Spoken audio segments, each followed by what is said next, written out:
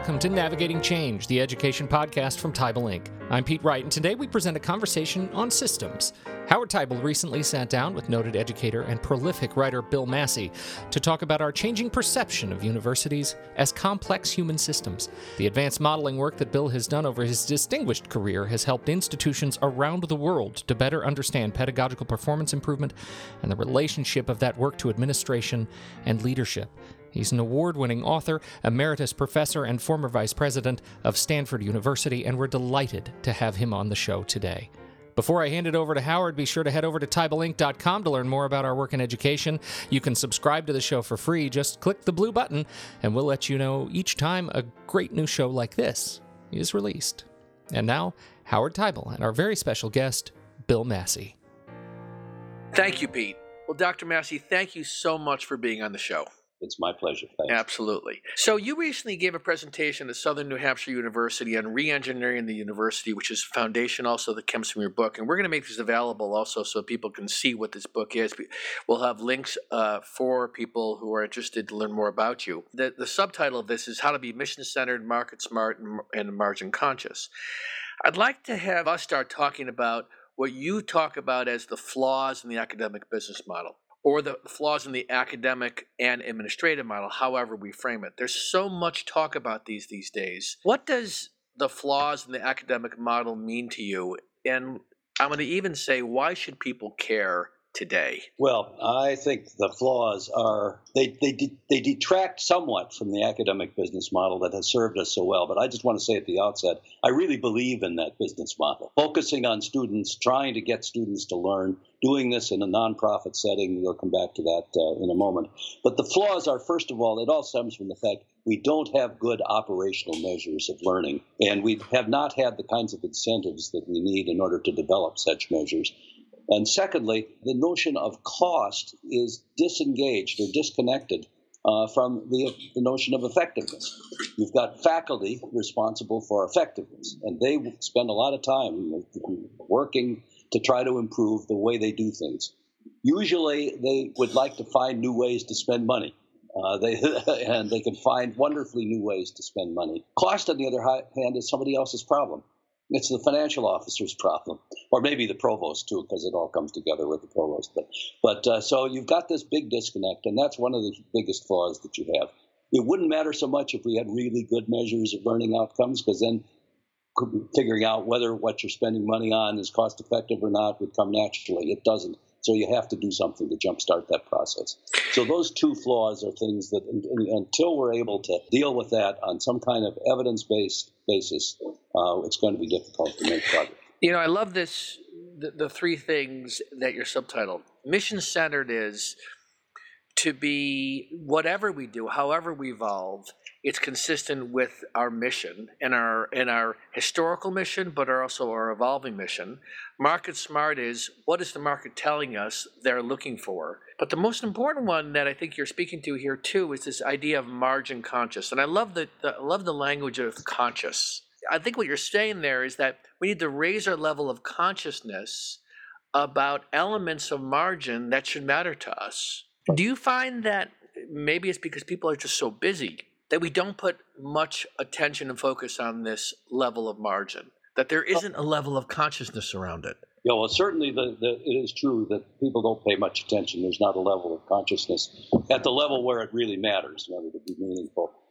It's partly a matter that people are busy, but partly that they don't really have information about margin where it counts, namely at the level of the decisions they actually make. Individual courses, individual programs, individual majors, degrees, whatever. We don't have good data about margins. And then secondly, if we begin to get good data, the reaction of faculty, which I think is understandable given the history, is that if you worry about margin, the next step is going to be to try to maximize it. Right. Because margin does equate to profit. There you go. And that's at the heart of what I've discovered is, and I said this yesterday at this university, is that we have a tendency to think that if we raise an issue, it means we've made a decision. That's true. There's also, yes, very much so. Also, there's a sense that data, I heard this wonderful term out also in California, as it turns out, that if you put data on the table, it can be weaponized Yes. used against you. And margin is sort of the ultimate potential for weaponization. And, you want to maximize profits. And that gets back to this not-for-profit model. It's really very important to understand the role that margin plays in a not-for-profit model, and it is not something you want to maximize. Well, it's interesting because that you speak about that very clearly, and I love that. Non-for-profits or not-for-profits, positive margins are invested in high-value activities that in some case lose money. So in the situations where they lose money, for the for-profits, positive margins are distributed to shareholders and money-losing programs are shut down. And this is where faculty who live in those worlds of offering value and consistent with mission are afraid that and understandably, by raising this to the surface, it could reveal that what I'm offering that I have invested my lifetime in may be considered on the chopping block. Absolutely. That's the big problem when you start talking about margin. And it turns out that's not what people should do. But what really has to happen is that academic officers need to understand how to use margin. Then they can work with their financial counterparts to figure out how to estimate it, get it, measure it properly. And then they can reach out and engage with faculty.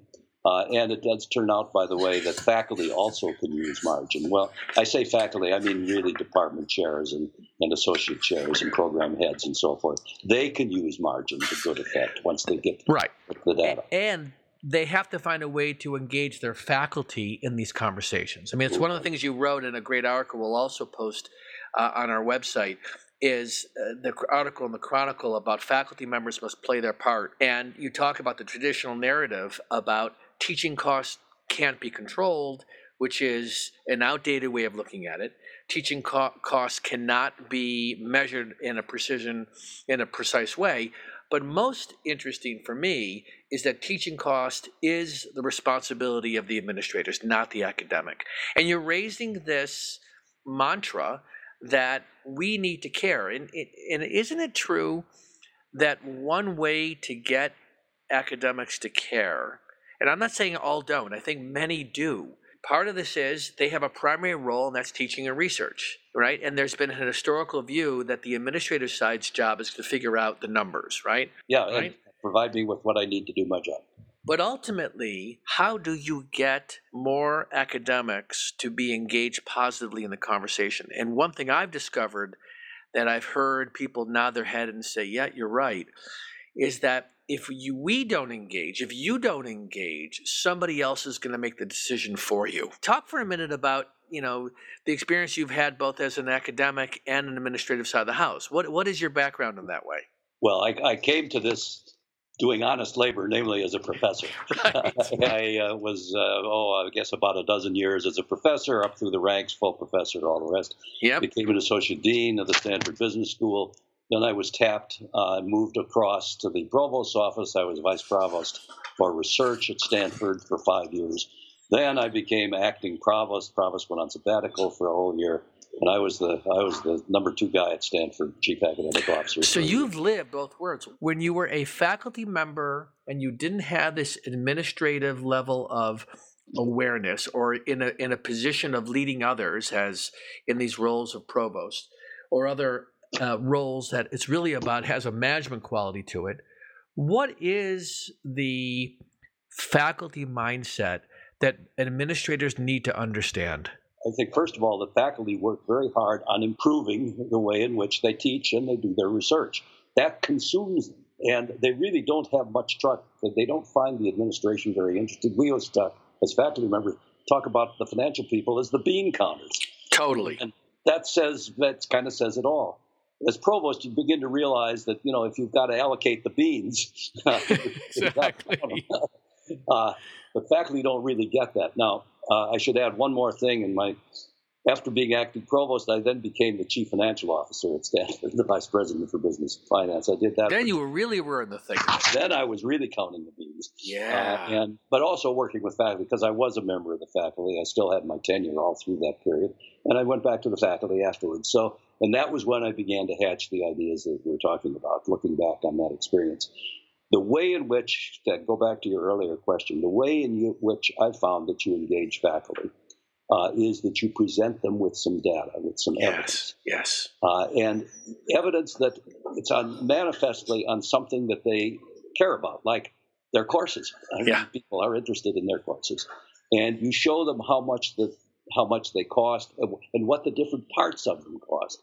And this is important. You have to be able to show them in a way that makes sense to them. They have to be able to relate to the structure of where those costs are coming from.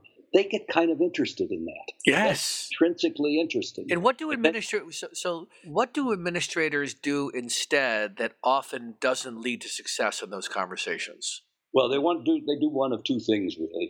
One is they tell them top down, you must do this. You got too many courses that have too few students, so you got to cut out 10% of the. Well, of course, that immediately raises all kinds of defensiveness because some of these courses really are important. And secondly, they look at cost models that are dumb, pardon the expression, that are insufficient. If cost, let's use a particular example. If cost per credit hour is what is looked at in terms of departments, this department has too big a cost per credit hour, for example, and that is taken as a measure of the productivity of the department. And the more you bang on that drum, the less faculty are going to like it, because they understand how ambiguous a simple statistic like cost per credit hour really is. Yeah. It may mean, if supposing the cost per credit, I actually rented this particular example in a university here in New England, a flagship state university, and the cost per credit hour of the English department was going down and down and down over a period of years because of budget cuts. And the administration, I was working with the CFO at that point, talking with the provost as well. And they were delighted. Wow, Bill, how about going out and interviewing those faculty in English and finding out what's their secret sauce? I mean, how are they doing it? This is terrific. Well, I did. It took about 2 hours in the department of talking to people. Surprisingly, administrators don't often do that and ask the right questions. And what it turned out was they coped with successive rounds of budget cutting, which means fewer and fewer faculty and fewer dollars. And what they did was first they increased class size, then they increased the use of adjuncts or sessional faculty who are not well integrated, but they're cheap. Then they began cutting out assignments. They said, well, we don't have the money to grade, to hire graders or so forth, so we won't have writing assignments. This is English, This is what you mean by dumb. Yeah, right. Right? Because you end up with an outcome where you can show a positive net margin, but you end up having truly a lesser value experience. Absolutely. They kept trying to tell the dean and the provost that, but in the noise and everything, it didn't get through. Well, if you present them with data, present faculty with data that show not just the cost per credit hour, but things like class sizes and use of adjuncts and the whole picture, they will inevitably, every time I've done this, they get really interested in it. And right, because you're honoring the mix that they're living. Yes, and you tell them, look, we can't, and this is you, the administrator, we can't make these decisions for you. Only you can make the decisions, the trade-offs amongst these various variables. Yes. And you need some kind of data in order to do it. And they'll say, yeah. So now you can begin to develop the conversations. And the proximate objective is when something is going off the rails, you don't want to have a dean jump and tell people what to do. Want to have engaged faculty in a constructive conversation about what to do. Talk about this full-scale, the computer simulation, which is really about role-playing, because I think that I have discovered that using simulations and role-playing can be a very powerful tool to get people to be immersed in the experience in some cases an artificial way that they can then take back and translate to their own world. So talk about this computer simulation around university behavior, which I love the connection of those two things. Is that virtual you're talking about? Or, yeah, okay. This goes back to basically the early days of computers and I was involved in this when I was an assistant professor back at MIT, way back in the dark ages. We actually built a management simulation, one of the early ones, and just for that reason is to get our management students, executive program students, involved, because it's basically you want people to work in groups. You want to give them something that's dynamic and changing to talk about in the groups. The professor will structure the kind of framework for this doing, but they have to go through the discussion. Anyway, they worked right on up. And Virtual U was an effort funded by the Sloan Foundation about 15 years ago. Okay, so this is something that you did a while back. Are you applying? What's your experience in today's world, especially with really improvement on those virtual experiences, about integrating the use of the virtual experience as a way to get people to practice this new kind of behavior? Is there something that we should be doing more of in that way, or are you doing this in your own work? There is something we should be doing more of, and I'm just really starting it again in my own work. Great. The Virtual U simulation, by the way, is no longer available. It's okay. On an old version of Windows. It was too big and too complicated. Yep. And some design errors in it and so on. However, what is now the way it should go, and is beginning to go, is we have to get a model that is grounded in real data and has the structural components that we talked about, meaningful. And then that model starts by looking at the history of a particular institution, a few years of data, so you can see how things go. But then you want to develop it in terms of what we call a what-if model. If we do this, yes, or scenarios, providing scenarios to engage in. Scenarios, right? The students in the field drop off or go up or whatever, or the government cuts the Pell Grants, or you name it. You can develop scenarios on financial things, on operating things. So now you say, how are you going to cope with this? And exactly. Let people put in the data for a new scenario. It's got to be simple enough they can do that in a teaching setting. That can be done. And those models, even now, there's a really good model that right now is under development. This is going to be available within the year. It's available actually in a couple places now. And so you're going to be involved in more of that kind of work. That's fantastic. Eyeballs, yes. The experience of the relationship between the three major leadership bodies on a college campus, whether it's a large public institution and there's public boards, or a small private with our private boards, the relationship between the academic side of the house, the administrative side of the house, and the trustees, public or private. How do we really treat this as in some way a leadership team? See, they don't operate like a leadership team. No, they certainly don't. The trustees, their job is to push the president or the chancellor. The administration is working to keep the peace between academic administration, and the academic side of the house is focusing on what they're most interested in. And to me, it has a quality of power to it, right? Yeah. Academics have power over whether they're going to cooperate. Yep. Administration has power over resources. Yep. And trustees have power over leadership. Yep. Policy, overall policy, yeah. And the nature of how they work together is through those power relationships, which is always going to be there. The thing that I'm continuously doing when I'm working with these three major leadership bodies is trying to get them to understand you need to understand the other side. You need to start working together in a collaborative way versus just focusing on cooperating with each other. How can we move in the direction of getting the academic side of the house, the administrative side of the house, and the trustees to be thinking about themselves as a coherent leadership body? Let me digress for just a moment before getting into that. People often ask me, who should make the initiative to make these changes? And ideally, it's a university administration, a president, provost, CFO team of some sort that will decide they need to do something after consulting, talk with key members of the faculty and so forth, and then get on with it. Well, suppose they don't, however. Right. And they're all busy, and I've often asked, what's the role of the trustees in that? And I believe the trustees have a strong role. If they aren't seeing it on the campus, they need to make it happen.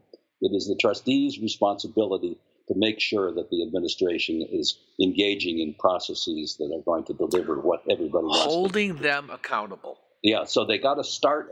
Trustee does that by asking questions. Do you know about this? What do you know about that? What do you do to get the information on this? And an administration that is doing those things will talk your arm off if you're a trustee about what they're doing beyond the level that the trustee can really take it in. But they'll know that it's happening. And these guys and gals are really good at smelling that out. Right. So big arguments that trustees should keep out of the internal operations, in my view, is absolutely false. Trustees have to satisfy themselves that the processes are good. And if they aren't, keep asking, and even if necessary, make changes. What's very interesting about that is there's this, if you think, there's an inherent mistrust between all three groups. Mm-hmm. Don't meddle in my business. Right. And I absolutely agree. The trustees have a role to play, but they have to do it in a way that is leading with questions versus telling. Yes, absolutely. Or accusatory. Right? Yeah. Why aren't you? Yeah. And the dilemma is, you think about the turnover in chairmanship, turnover of a president, turnover of provost. Isn't part of the nature of the challenge higher ed has is that by the time we get some momentum, we have a change in leadership. That certainly is a problem. Right? And how do you, and this is an area where I think we need to not necessarily extend the tenure of these different roles, but we have to make those directions not centered on the individual, but centered on the institution's value. You say, this is what we're going to do. It's not about me. It's about what we're trying to accomplish. So sometimes it turns into what I want to get done. Mm-hmm. And that can be a dilemma, because when that person leaves or moves on or changes roles, it's no longer the next person's objective. Well, that's what happens in improving teaching quality. You get a faculty member teaching a course who does some really good, innovative stuff, and then moves on, and the next faculty member has no sense, no obligation, no interest in repeating that, starts over again. Same thing at the higher levels. Well, yes, we do need continuity, and I think the way you get continuity is first, you've got to have some processes and some build around evidence. And if the structure of generating the data are in place and the processes for processing that information are in place, it's much easier to carry on, because you change the leadership. The data keep coming. That's right. That's right. I mean, what your I think what your mantra is, that's so critical, is that we need to be more rigorous about understanding our current position. We can do it now. The data's out there. The tools are out there. And now it's a matter of a commitment to take that on, and then a willingness to look at it. Right? Yeah, willingness to look at it and act on it. And at every level, people need to be asking questions of the level below them. What are you doing about this? Why is this? Why is this what it is? Or, ask it nonviolently, as you say, not accusing. Exactly. But this something seems to be happening. Let's talk about it. And that goes right on up to the trustees. And I started learning about that at Stanford. I worked with the Stanford trustees for 12 years as CFO.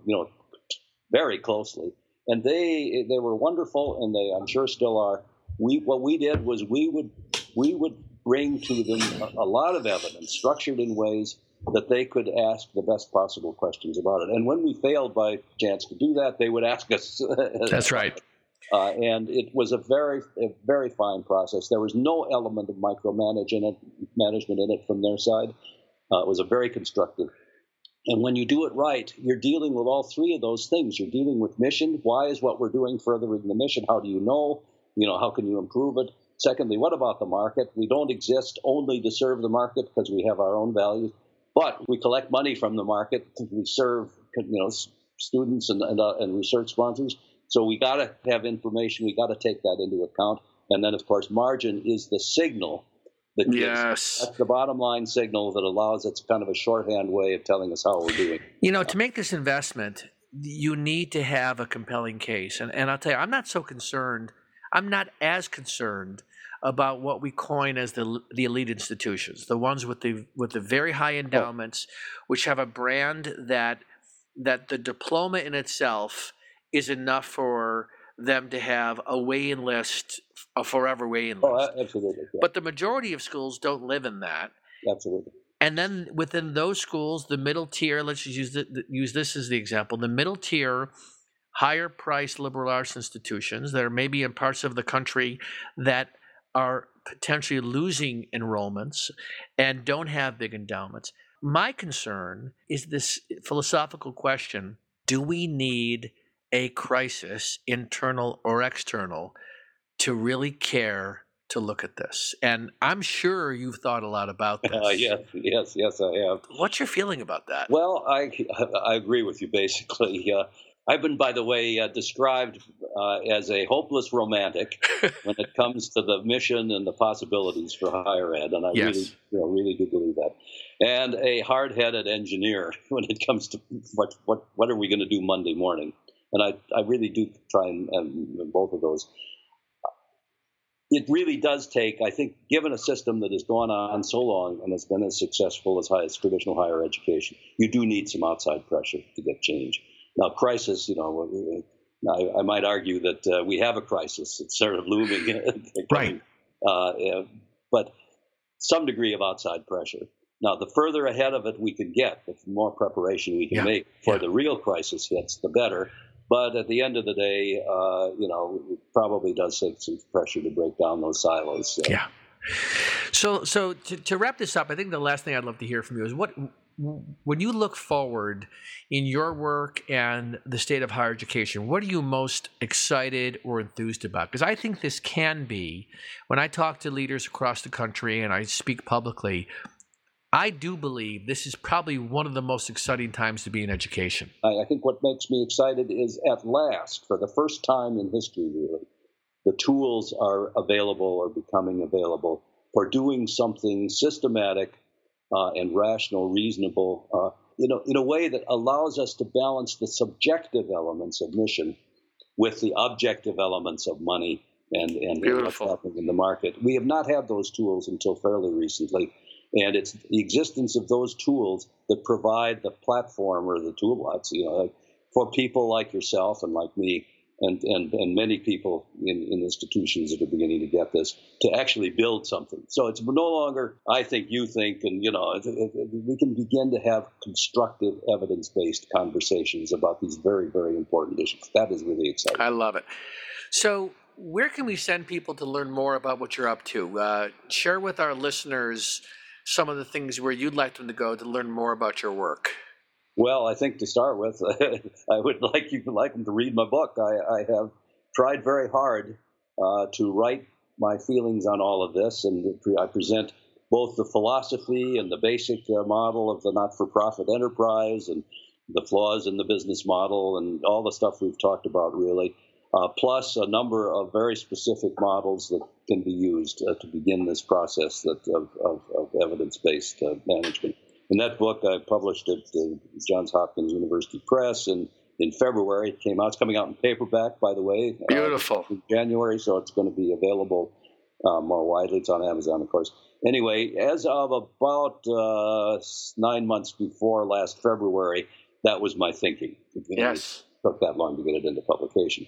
Since then, I've continued to work, and I've developed actually some new models and some new experience in applying the existing models. I publish whenever I can. There's a paper that's put out by the TIAA Institute and NACUBO, National Association of College and University Business Officers, that's available on the web. Look for TIAA and Massey. Great. You know what we'll do too is we'll post these links on our website on the podcast page, so people can click right there to get access to these. I was going to say, people like yourself could help a lot, and they should come. People should come to people like yourself.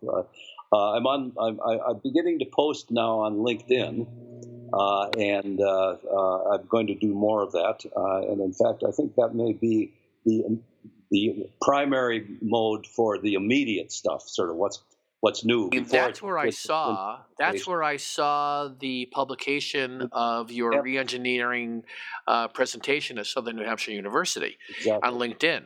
And so that's a great venue. It seems to be more and more a great place in the business academic world where people are looking, versus Facebook or Twitter and all those. Yes, it's serious. It's more serious than any of those others. And their rules, you can do something that's meaningful, long enough to be meaningful, and I think they do an excellent job. So I'm going to be doing more of that. And a lot of it is, of course, networking, and a lot of it is the sort of stuff that we're doing now. All right. So not to be a Debbie Downer. So let's see if we can have this brief conversation and not have it go down the tubes. We talked in preparation for this call about the new administration. Right. And you had some things to say about that I thought were really important. So as you think about what we're entering into, what do you think is important for education leaders to be thinking about as it relates to a new president and the direction it looks like we may be going? Okay. Well, first of all, let me say a few words about the maybe good news. Both sides of the spectrum, we're talking about free college for all, which, in my opinion, will not happen in that form. It's just too darned expensive. Not even sure it's a good policy anyway. But I think Trump talked about the means test for it. And fine, maybe that's a way to go. Sanders, whatever. Anyway, there seems to be an understanding that higher education has value, and it's something we need more of, or at least we don't want to crush students with debt and so on and so forth. The other news, and I think it may be good in the sense that we were talking about, is the new administration strikes me as going to be much more businesslike, if I can use that in quotes. That is, look at the appointments to date, and these are people who have been in business, hard, experienced negotiators. I think we're going to see an uptick in demands for accountability, for transparency, especially if there's more money going into the system through any channel. They're going to want to know what we are doing to manage the cost, to contain cost. They're going to want more than the typical assurance saying it's very complicated, guys, just we know it and you go away with money. That won't wash. So I think we really do need, over the next 4 years, we're going to really be pushed hard on transparency to show what we're doing and why. And to establish a track record. And I love that you characterize that as good news, because some people could interpret a call from the outside for that kind of information as truly a burden, or they don't understand. And I think really the message is, and this is where you're coming from, this should give us more urgency to face this and develop that language and those models and approaches based on what we think is right. But these will be some external drivers that will make it happen. Absolutely. And, if we don't do it, they will do it to us. There you go. There you go. Better than we do it, much better. Well, listen, Dr. Massey, thank you so much for this. This has been so informative, and I look forward to continuing connecting with you, and maybe we'll do this again sometime. Indeed, yes. It's been great, Howard. Thank you. All right. You're welcome. Take care.